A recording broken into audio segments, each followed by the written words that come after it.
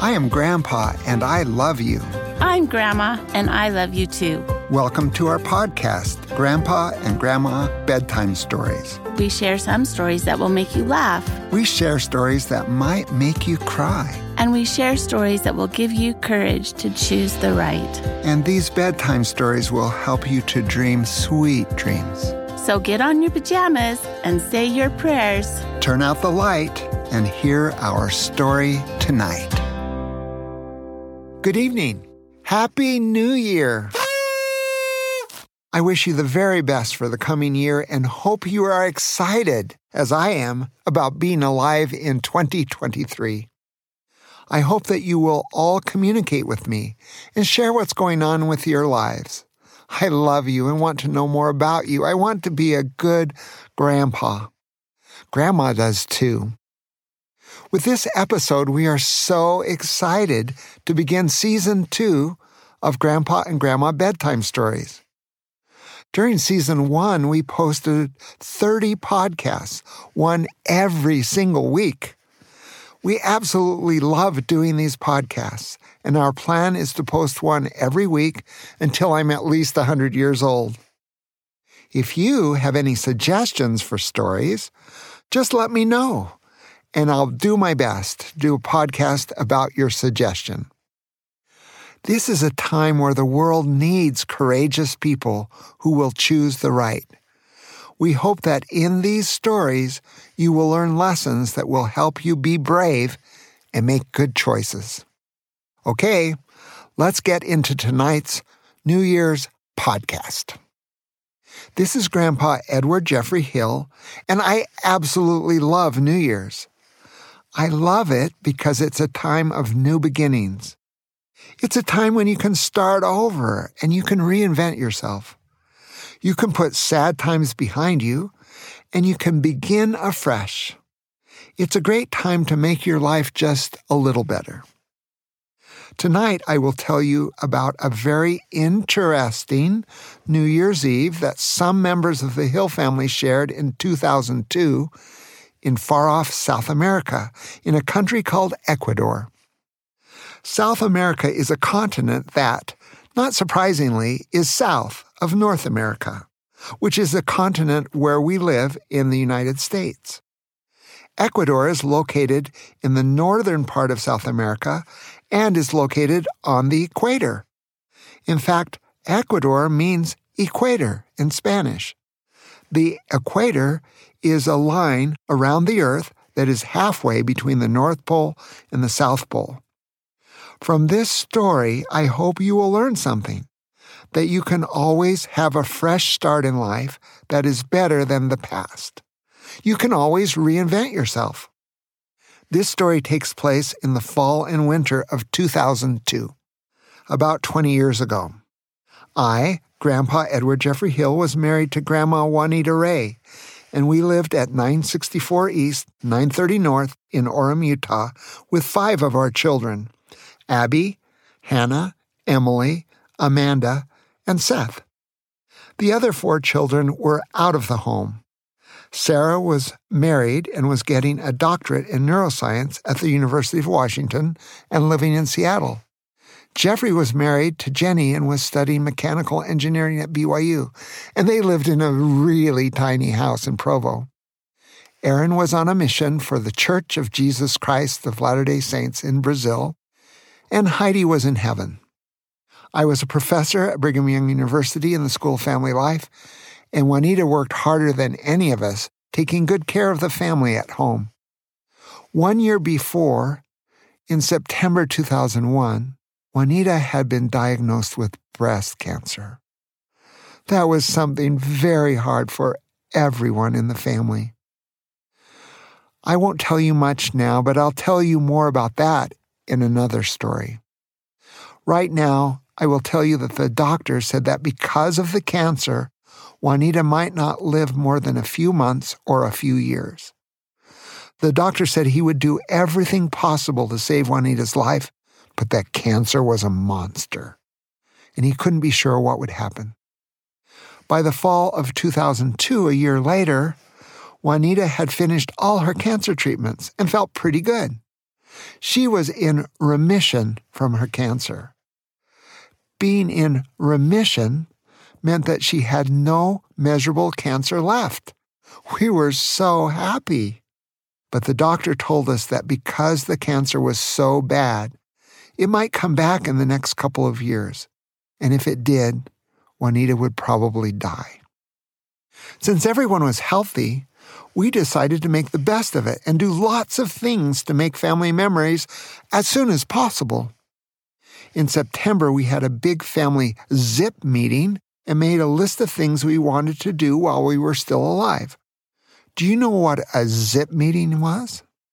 ZIP stands for Zion's Improvement Plan, and it was when we all got together and made plans for the future where everyone's needs in the family were met, and where many wants were planned for, and where we strategized about how we could have fun.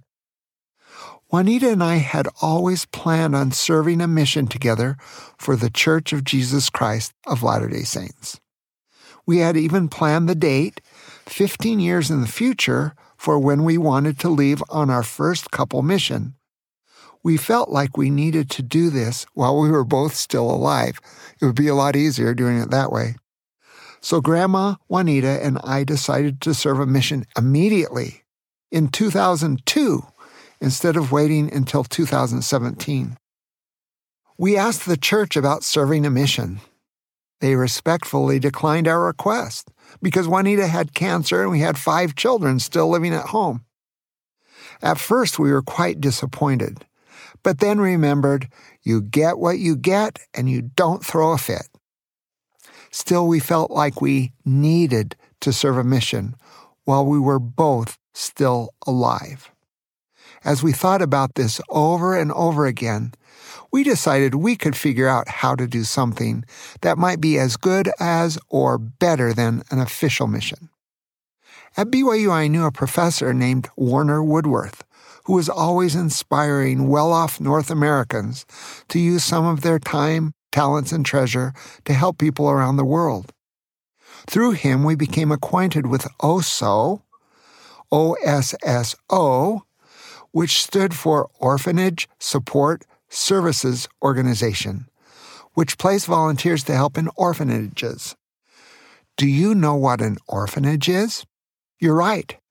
An orphanage is a place where babies and other children live whose parents have died or whose parents have abandoned them. We decided to serve a mission in the orphanages of Ecuador with Orphanage Support Services Organization, OSSO for short. When we talked to the people at OSSO, they were delighted that we wanted to serve. We busily prepared for a few weeks, and then the 7 of us flew from Salt Lake City to Cuenca, Ecuador on Thanksgiving Day. And there we shared 2 months of remarkable experiences in the orphanages. Cuenca was almost exactly on the equator. Most cities near the equator are very hot. But because the elevation of Cuenca is 8,399 feet above sea level, the temperature was nearly perfect every day of the year. In fact, Cuenca is called the City of Eternal Spring because it is never hot and it is never cold. Usually the high temperatures in the 60s and the low temperatures in the 50s all year round. No heat and no snow. Because of the climate, there are zillions of flowers the whole year. It was so beautiful. However, moving to Cuenca was very hard for the Hill family, both physically and emotionally. Everything was different. The food was different. The people were different.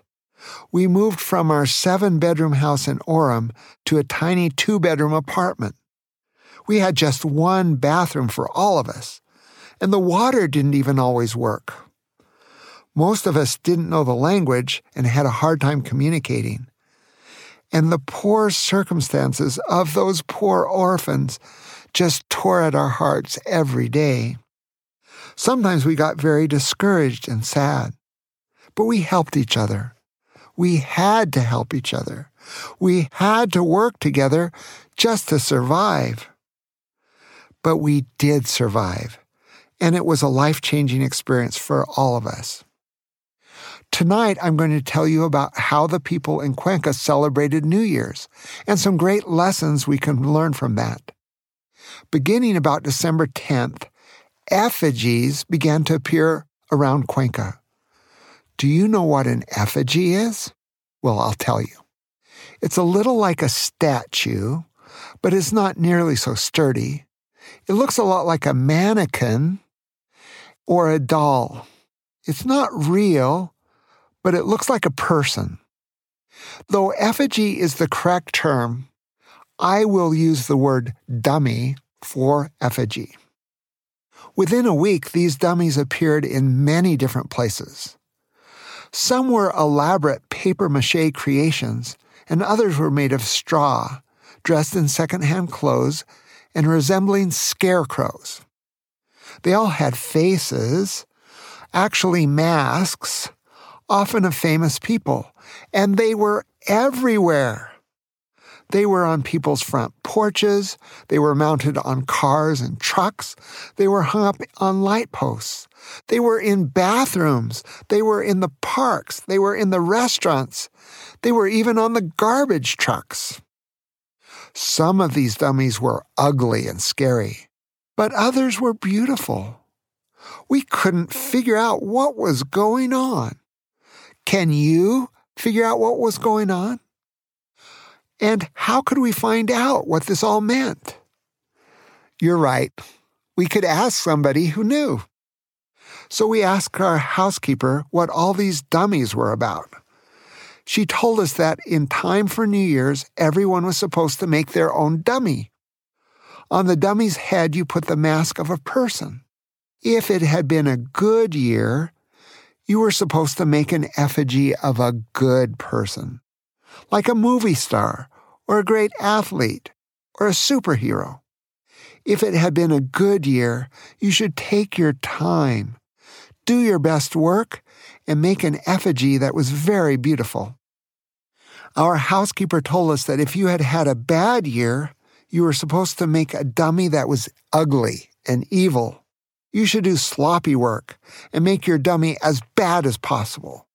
You should put the head of a terrible person on your dummy. We noticed that in 2002, the most popular ugly dummy was an Osama bin Laden, the hated terrorist. We saw many dummies with an Osama bin Laden mask. Then she explained the fun Ecuadorian New Year's tradition associated with the dummies. For the 5 minutes or so leading up to New Year's, about midnight, you were supposed to play with your dummy in the street, so all your neighbors could see you playing. If it had been a good year, you would dance and sing and kiss your effigy. You would sing happy songs. You would dance like you were in love. You would hug and kiss the effigy with great tenderness. You might make cooing and happy sounds. However, if it had been a bad year, you would take your dummy and punch it in the face. You would yell at your dummy. You might put your dummy on the ground and kick and stomp on it. Some people would swear at their dummies. You would show your neighbors how angry you were about the past year by how poorly you treated your dummy. Then, right at New Year's, right at midnight, whether it had been a bad year or a good year, you would light your dummy on fire and burn it up. Why do you think they did that? Well, it was to symbolize that even though the memories of the past year might have been incredibly wonderful or absolutely horrible, they were over. The old year was gone. And now came the new year. And in the new year, you could have a fresh start, reinvent yourself, and create a new statue for yourself, better than the previous year. When we heard the story of the dummies, we decided to do it as a family. We made a scarecrow with straw stuffed into an old shirt and a pair of pants. We used a balloon for a head instead of a mask and drew the face with a marker so that it looked both happy and sad. It was both beautiful and ugly. As New Year's approached, we heard lots of fireworks and knew we should either dance with or kick our dummy. We wondered what we should do. We thought about it. We decided that 2002 had been both bad and good for us. We first took that dummy and shouted at it, "Mom got cancer!" and we kicked it hard. Mom got really sick with cancer treatments, and then we punched it hard. Mom might die soon, and then we just smashed it as hard as we could. But then we took turns dancing and hugging with our effigy. We thought, Mom's in remission. We thought, we're all together. We thought, we know we can live forever. And we're doing good things in Ecuador. We hugged and danced and kissed and just did wonderful things with our effigy. But then there were loud fireworks, and we knew that the new year was here. So sheepishly, one of our children threw some firecrackers in our dummy, and we lit the dummy on fire. First, the balloon head popped, and then there were lots of loud mini explosions as the firecrackers went off, and then the body burned brightly for a few minutes with a high flame. But within a short time, there was nothing left of our dummy, except for a few sparks and embers.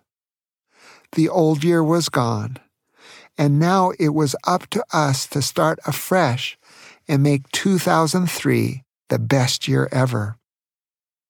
That's the end of our story, but I have a challenge for you 20 years later.